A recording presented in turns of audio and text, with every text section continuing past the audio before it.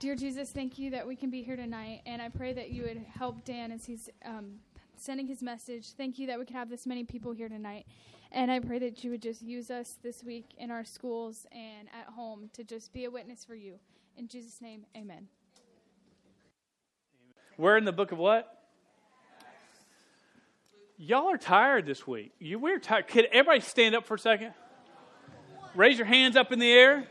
Wave them like you just don't care. Sit back down. All right, that's good. So that's all I wanted. We're in the book of what?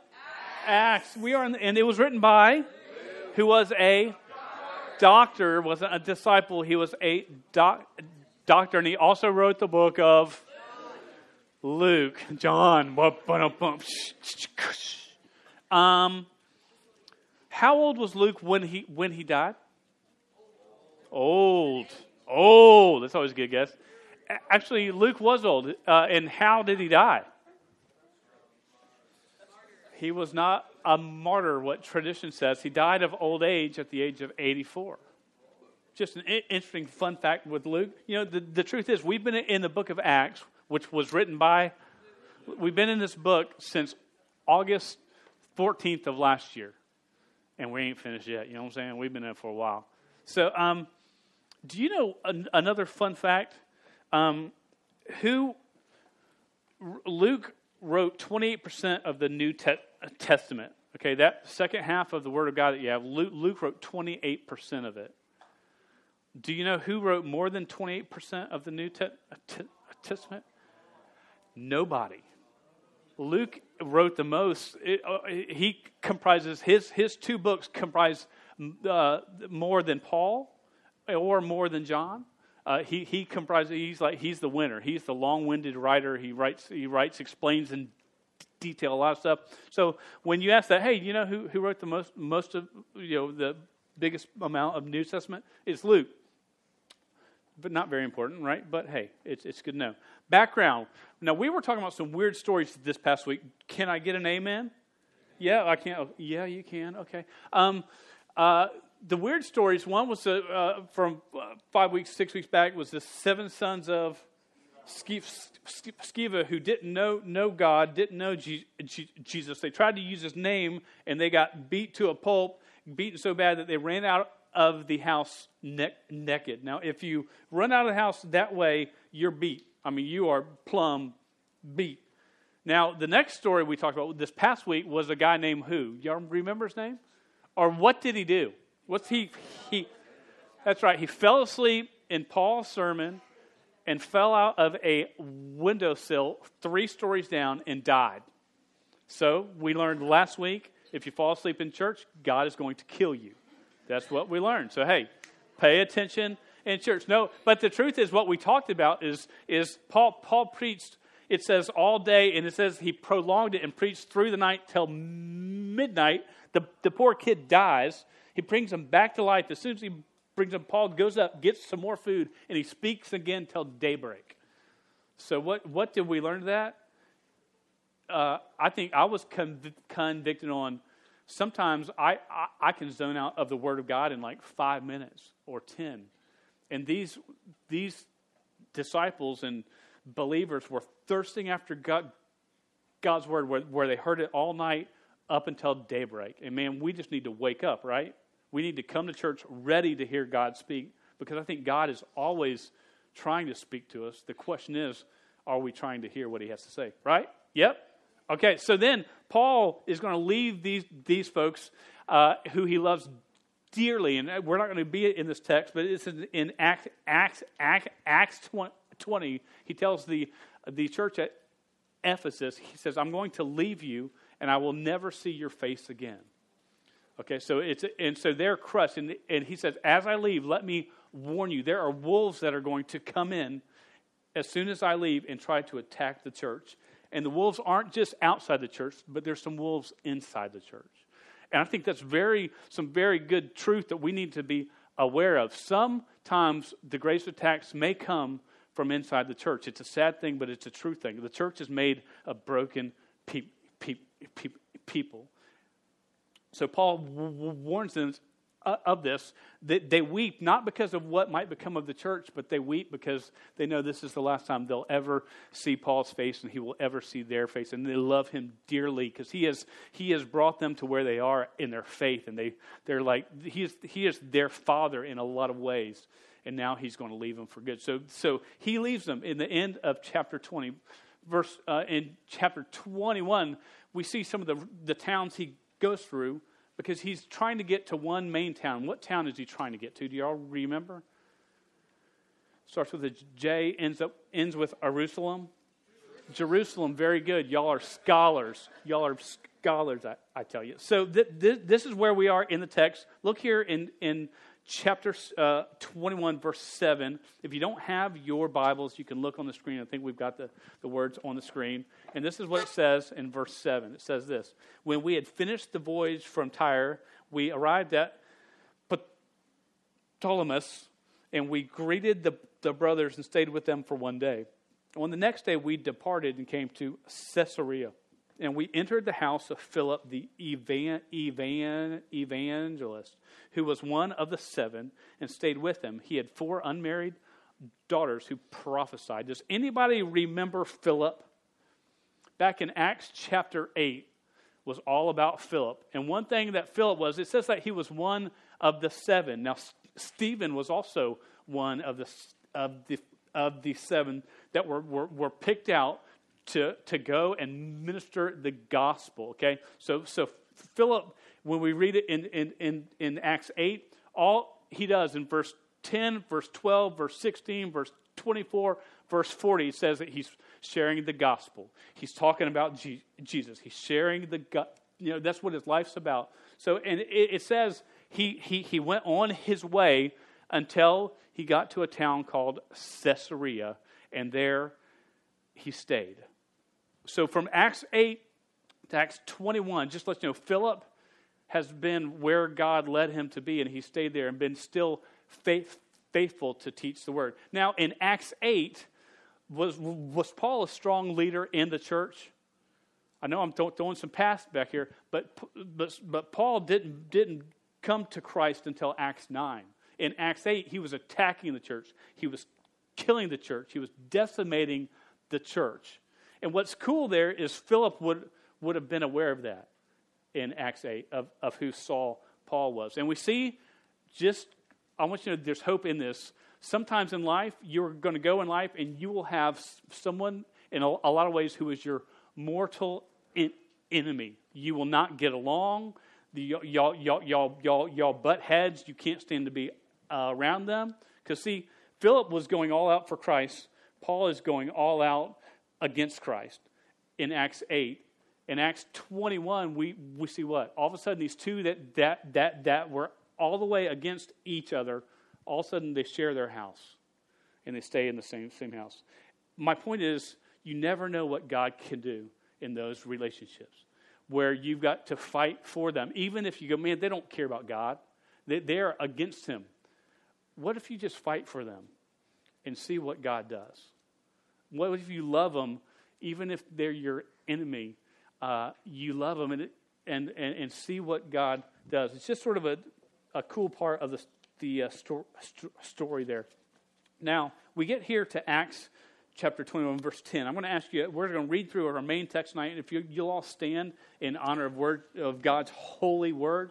We stand because we recognize who God is and what his God's word is, and that it is true and faithful for us. So, Acts chapter 21, beginning in verse 10, it says, While we were staying for many days, a prophet named Agabus came down from Judea. And coming to us, he took Paul's belt and bound his own feet and hands and said, Thus says the Holy Spirit, this is how the Jews at Jerusalem will bind the man who owns this belt and deliver him into the hands of the Gentiles. When we heard this, we and the people there urged him not to go up to Jerusalem. Then Paul answered, What are you doing, weeping and breaking my heart? For I am ready not only to be imprisoned, but even to die in Jerusalem for the name of the Lord Jesus. And since he would not be persuaded, we ceased and said, let the will of the Lord be done. After these days, we got ready and went up to Jerusalem. Let's pray one more time. Dear God, I thank you for your word. Lord, I just ask that you'll just prepare just all of our hearts just to respond to your word. Lord, that I may be clear in explaining your word and correct in explaining your word. For it's in Jesus' name I pray. Amen. Everybody sit down. Now, we see here something weird has just gone on. A prophet named Agabus. I would love if one of you, one day when you get married, your firstborn son, you name him Agabus after the Acts 21 prophet of God. Now we first hear about him in Acts 11, and this is the small snippet. It says that now in these days, prophets came down from Jerusalem to Antioch, and one of them named Agabus stood up and foretold by the Spirit that there would be a great famine over all the world. And this took place in the days of Claudius. So this is the only other sighting or anything we have of this dude, Agabus. Okay, so all of a sudden he appears again in Acts 21. Now, I love this guy. I am like totally enthralled right now in the book of Acts because of this weird stuff we've been going through, because I think there's some great truth and some things that you can learn about how God works in this. Now, he speaks and acts like an Old Testament prophet. Now, what I mean by that is he acts crazy, like a nutcase, doesn't bathe. He eats the bugs that crawls on his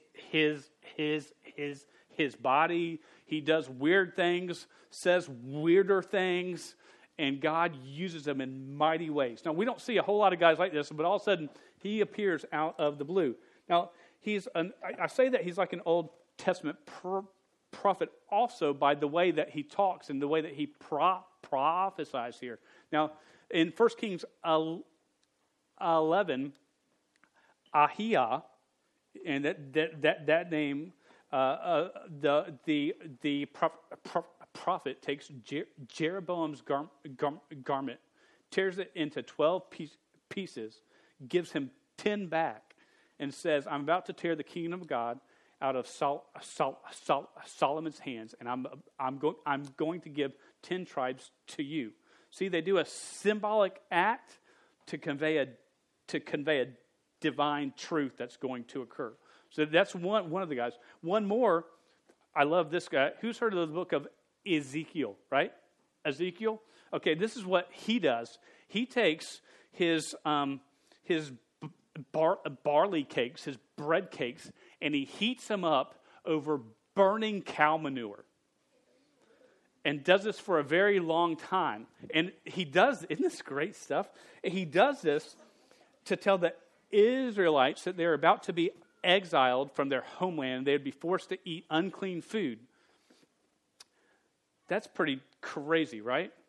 Now, Isaiah, the prophet who wrote the book of, back here, Isaiah the prophet wrote the book of Isaiah. Y'all are brilliant. 4 you are.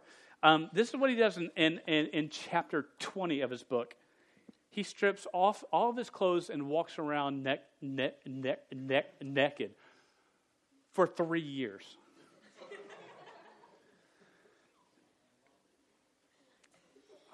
I hope the Lord never calls me to do that. It says this, then the Lord said, as my servant Isaiah has walked naked and barefoot for 3 years. I want you to hear this because I didn't know this word was in the Bible, but it is, and I can say it's okay. He walked naked and barefoot for 3 years as a sign and portent against Egypt and Cush. So shall the king of Assyria lead away the Egyptian captives and the Cushite exiles, both the young and the old, naked and barefoot with buttocks uncovered. It's there, man. It's there. It's beautiful.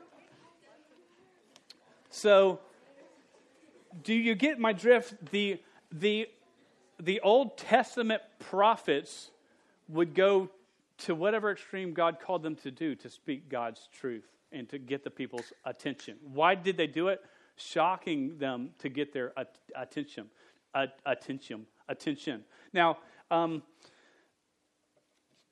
Deuteronomy 18:20, and every Jew knew this law, this rule said this, but the prophet who presumes to speak a word in my name that I have not commanded him to speak, or who speaks in the name of other gods, that same prophet shall die. In another part of the Word of God, it says, if a prophet speaks something that they say is a truth that will come true, and it does not come true, they should be stoned to death. Okay, so prophet, that it wasn't like I want to be a prophet because you wouldn't last long, man. Bam, you're out. So that's who this guy is. And I want you to see, he doesn't give an if-then statement here to Paul. It's not a, hey, if you do this, this will occur, then this will occur. It's not conditional. It's a fact. It's a statement of fact, and it's straight up. He takes his belt from Paul, and he binds his own hands and feet with the belt, and then he says, and we get the words right, thus says the Holy Spirit, this is how the Jews at Jerusalem will bind the man who owns this belt and deliver him into the hands of the Gentiles. So he just says a factual truth. And what the first point is that he just gives a pointed prophecy. It is not, hey, this might occur to one of the guys in this room. It's the guy who owns this belt. This is who this is going to occur to. Now, they've heard prophecies and truths spoken to them that aren't great before. Apostles have, disciples have. Jesus said to the 12 as he was going to send them out, he says this in Matthew 10:16, I'm sending you out as sheep in the midst of wolves. So be wise as serpents and innocent as doves. That is not really, have you ever seen a fight between a sheep and a wolf? There is no fight. It's called dinner. Okay, there's no fight. There's just, a sheep just walks up to the wolf and licks its nose, and the wolf bites its head off. That's a fight. That says, sheep, did they gum a wolf a little bit? I don't think it would go well. The good news is this. Know that Jesus and the Word of God calls us sheep all the time. And many times it talks about us being sent out in the midst of wolves. Man, that's what Paul just told him in Acts 20. He said, wolves are about to come in and tear you up. Be ready for them. It also says in Matthew 10:22, it says, and you will be hated by all for my name's sake. If you wear the name of Christ and you wear it out loud, people are going to hate you. And I hate to say it like that. Do I really want to be a part of this? Matthew 5:11 says this, blessed are you when others revile you and persecute you. Revile isn't like love you. That means hate, detest. They detest you and persecute you and utter all kinds of evil against you on my account. Blessed are you. These are just some sort of truths that are out there. And I think we actually experience pointed prophecies of God all the time. You see, God says that when you put your faith in, when you place your faith in Jesus Christ, God places His Holy Spirit in you. His Spirit resides in you. And that Spirit, it convicts you, it guides you, it compels you, it constrains you. That means it holds you back when times you're like, I don't want to go there. Lord, give me the strength to fight against this temptation. That Spirit is at work in you, and that Spirit is giving us pointed prophecies all the time. The way we learn more about those pointed prophecies is there's three distinct ways that we get pointed prophecies like Paul gets. First is this: reading God's Word. Being in God's Word, knowing God's Word. God will speak to you when you get in His Word and you're serious about it. God will also speak to you through the preaching and teaching of his word.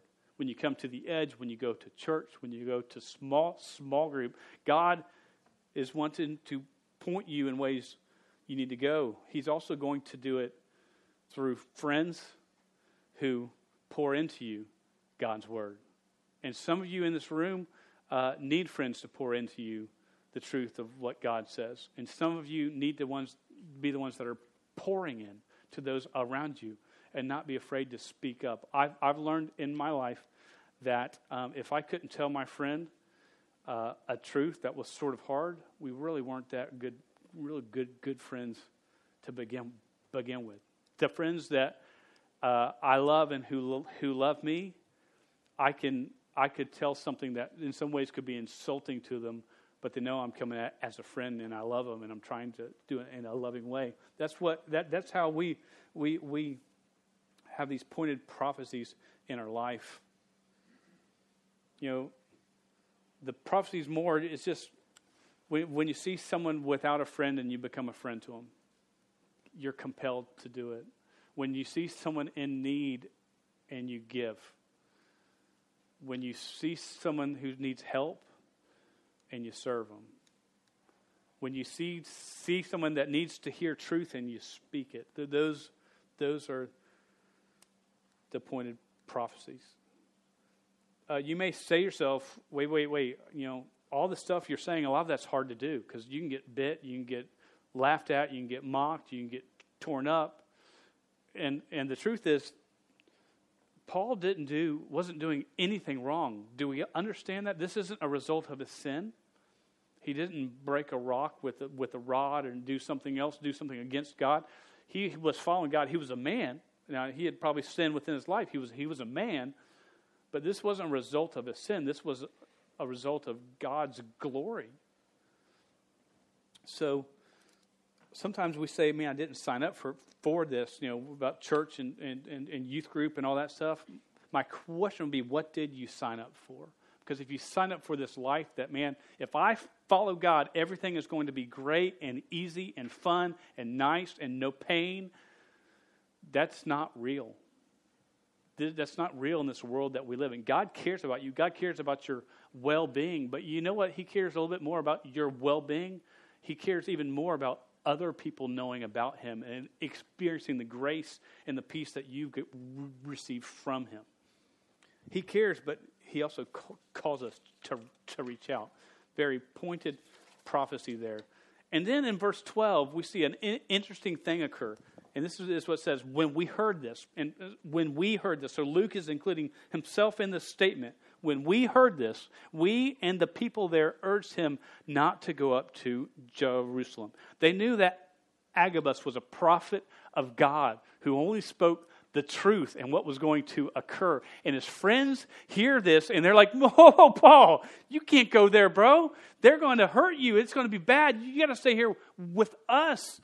And we see, first of all, a pointed prophecy, but then we see a panicked people. And a lot of times we get that way. When something, we think we're supposed to go this way, and all of a sudden God steers someone or us that way, and we're like, whoa, no, that could be painful. This could not go well for me. And they panic and they freak out. And a lot of times, those that will panic and freak out are those that are in the church.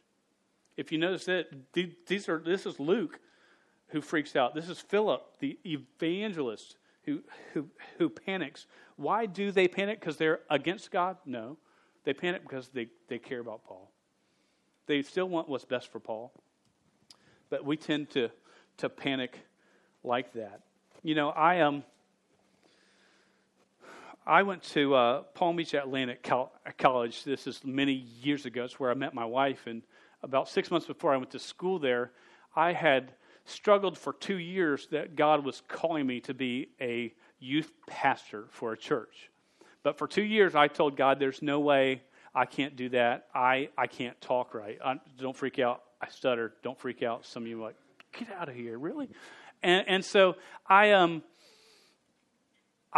fought him for 2 years because I was like, no way, this is a mistake. God, you can't use me in that way. I can't talk. I don't like crowds. I don't like people. I don't even like to talk to a small group of people, let alone a large group.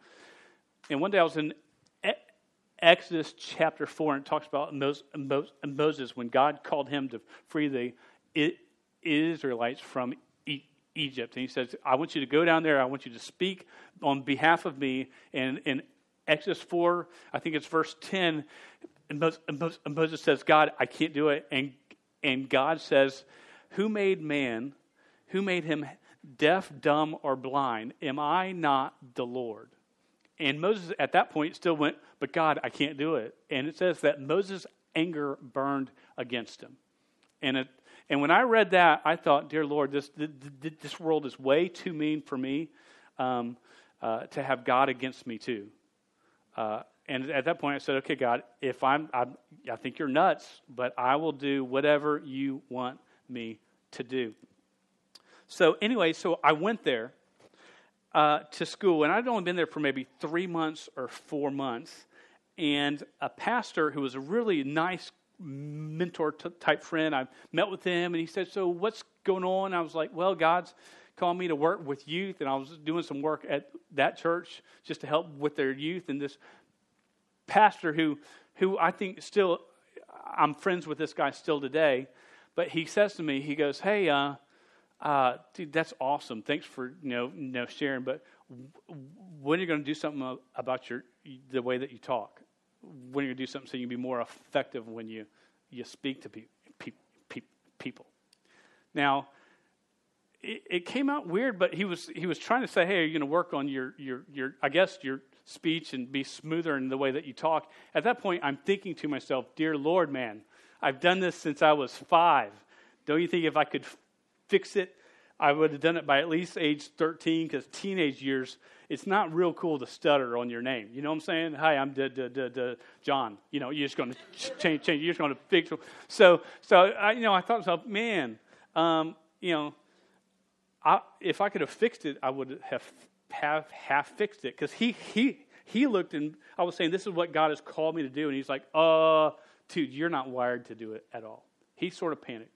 Turned out to be a really good friend, and we worked through all that stuff. And the amazing thing is I've now spoken in front of groups for 23 or 4 years. And stop it.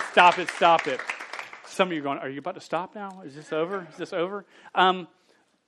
But in a lot of ways, for some that I've spoken in front of, God's used the way that I talk to reach some folks that I'm not sure if they would have been reached by someone that was just fluent. And it wasn't because I'm that great, because I'm not. I'm an idiot. But God is that good that He can use. It says that God will use the weak things of this world to shame the wise. And I will be the first to say, I am weak all day long. And some of you go, man, we hear you week in and week out as you teach in the Edge, and I hear what I'm supposed to be doing, but I'm just too weak to do it. I understand where you are. I live there. But the greatest times in my life have been when God said move, and I did. And I walked out on this limb that no one else was on, and it was cracking behind me. I could hear it cracking. I was starting to fall. Those have been by far the greatest times in my life. And sometimes we've just got to go on leap of faith. Do I believe that God is who He says He is? Yes. And maybe a small step forward, but take a step forward. Bring up the name of Jesus with your friends. Just put it out there. When God says move, when you feel that nudge, that's God speaking to you about what He wants you to do. What an honor and privilege it is for us to be used by Him. So that's really way off of my notes. I don't know where I just went with that.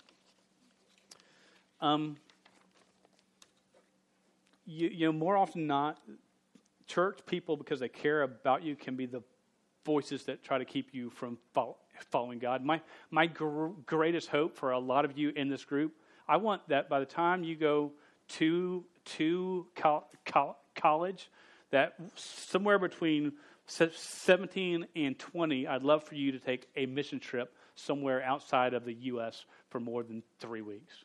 I'd love you to go for 6 weeks or 7 weeks or 8 weeks. I went for 12 weeks, and it changed my life. Crazy, changed my life. And sometimes you may even want to do that And mom and dad might be, oh, I don't know if that's really good for you. And I understand that. I'm a parent. My wife's like, don't say that about our kids. So, but sometimes we want to, even your parents will be trying to protect you, and God may be saying, hey, you need to go. So it's just, don't miss out when God speaks. And when someone conflicts with you, it's not always because they're bad. Partly just because they care, and they may not even understand what is going on. So, what's cool in the story here in verse 13, we see a pointed prophecy, we see a panicked people, but then we see a proper perspective. And this is the perspective we need to have. And this is, if I can leave you with something, this is what I want you to have. Then Paul answered, what are you doing, weeping and breaking my heart? For I'm not ready only to be imprisoned, but even to die in Jerusalem for the name of the Lord Jesus. And since he would not be persuaded, we ceased and said, let the will of the Lord be done. You see, Paul and the disciples, all these guys there, they knew that there was power in the name of Jesus Christ. They knew the story. Some had been around there in Acts 3 when this lame man went to Peter and John. Is that right? Peter and John went to pray to the song. And so this guy says, hey, alms for the poor, some help here. And they said what? They said, silver and gold have we none, but what we have we give to you in the name of Jesus Christ. Rise up and walk. And he jumped up and walked. And it wrecked the town for chapters in Acts. Acts 3, Acts 4, Acts 5, all based on this one changed life in the name of Jesus. They knew that story. Paul knew that story, that there was power in the name. He'd experienced it. He had shared the power.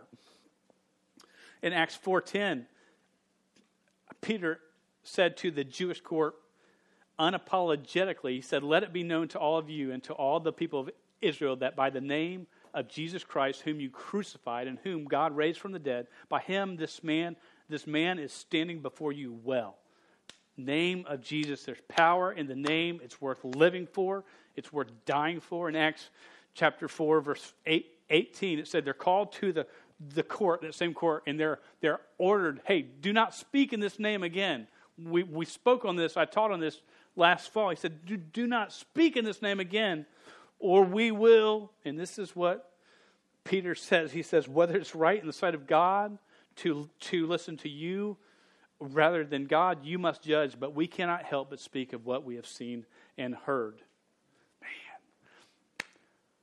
Paul, right here, knows it breaks his heart when they're freaking out because he loves them. He knows that they love him. He says, you're breaking my heart. He's weeping and breaking my heart. And he says, for I'm not ready only to be imprisoned, but even die in Jerusalem for the name of the Lord Jesus. It's worth my everything that I have. And what is so beautiful in this story is look at the end. It says that in verse 14, and since he would not be persuaded, we ceased and said, let the will of the Lord be done. A proper perspective turns a panicked people into peaceful participants. That's a lot of peace. A lot of peace. A proper perspective turns a panicked people into peaceful participants. Because it says, not only do they say, let the will of the Lord be done, but verse 15, it says, after these days, we got ready and went up to Jerusalem. It doesn't say Paul got ready. It says we got ready. Okay, Paul, this is what God's saying. We're going with you. Dude, you want to have a squad that's got your back, even when they know the prophet has just said you were going to drag this guy and he's going to be, thrown to the Gentiles who are the Romans who are going to kill him.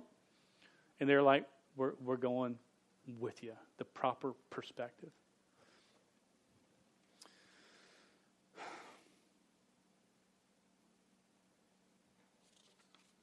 I love that part, we, at the end. And it's this Christian faith, this life we're called to live is it's hard. It's hard to make a stand. But grab those around you, all that you can, and press forward.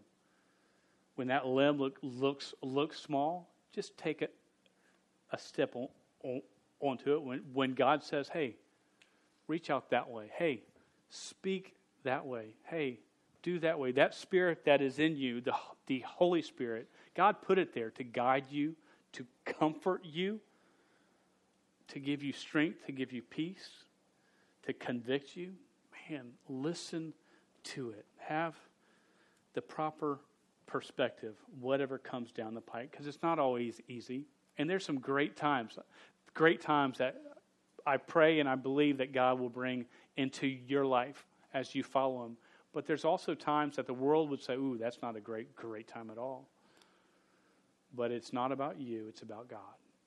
Man, I know that's an easy thing to say. It's a hard thing to live. But God has a plan, and He's worth it. Let's pray. Dear God, I thank you for every student and adult that's in this room tonight. I thank you for your word. I thank you that you use your word to speak to us, to pointedly speak to each one of us in so many ways. And God, I just ask this, that you'll help us just to obey. Just that simple word. When you speak and when you nudge and when your Spirit moves, Lord, help us to obey. And when we try to obey and some get in the way, Lord, may we have the proper perspective. May we love them and bring them with us. For it's in Jesus' name I pray. Amen. All right, don't forget, Youth Camp Video Night next week. Small group starting this week. That's all we got.